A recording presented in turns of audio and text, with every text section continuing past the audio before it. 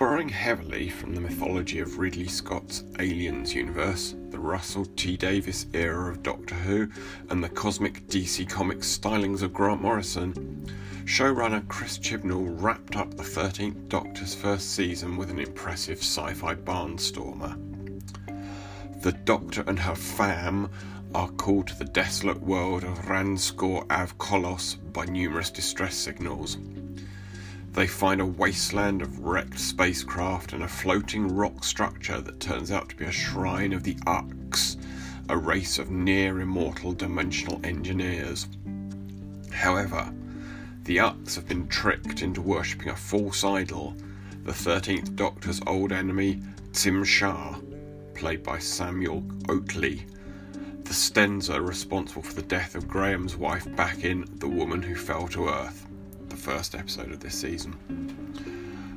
Although trapped on the planet, Tim Shah is manipulating the Ux's incredible abilities to establish his own power base and ultimately get revenge on the Doctor.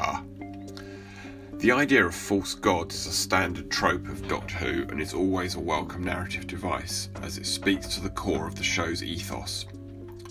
While the big ideas in this episode, particularly the Ux and what they can do, are magnificent, the Battle of Ranskoor Kolos suffers from a condition common to this season. There's simply too much crammed in for everything to work properly. For instance, the planet itself attacks the mind's visitors, but ultimately this has no impact on the story, rather serving as a justification for the Doctor and Yaz to have access to certain technology at a key moment in the plot. Given how gorgeous the show looks these days, it was also rather unfortunate that the story's MacGuffin, a strange, hyper-dense crystal with a mysterious energy source at its core, just looks so plastic.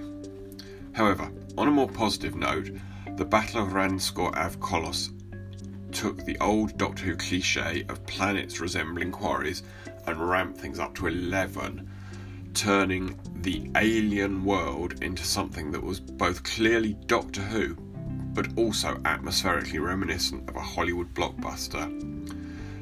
This was a powerful ending to an uneven season, and Doctor Who could have done with more stories like this throughout the year, balancing the character arcs of the central characters with solid science fiction adventure.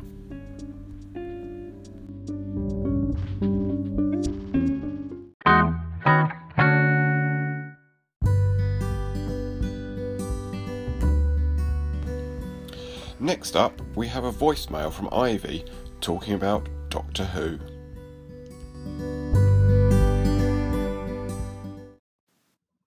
Hey, I am way behind on my Doctor Who. I haven't seen the episodes or the series that you're talking about.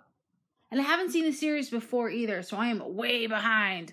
My favorite of all of them so far, or the most memorable, would probably be The Girl Who Waited. I felt that was pretty emotional and at the right time too, because I cared about all the characters when they played that one, so it was the one that pops out of my head the most.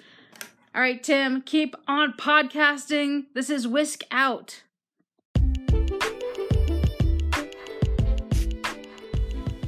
Thanks for that, Ivy. And don't forget, if you want to send me a voicemail, you can do it very easily via Anchor. Otherwise, if you're following this podcast on iTunes or any other format, don't forget to subscribe, rate and review. Next time, we will have a review of the superb film Mortal Engines, and I look forward to seeing you then. Cheers.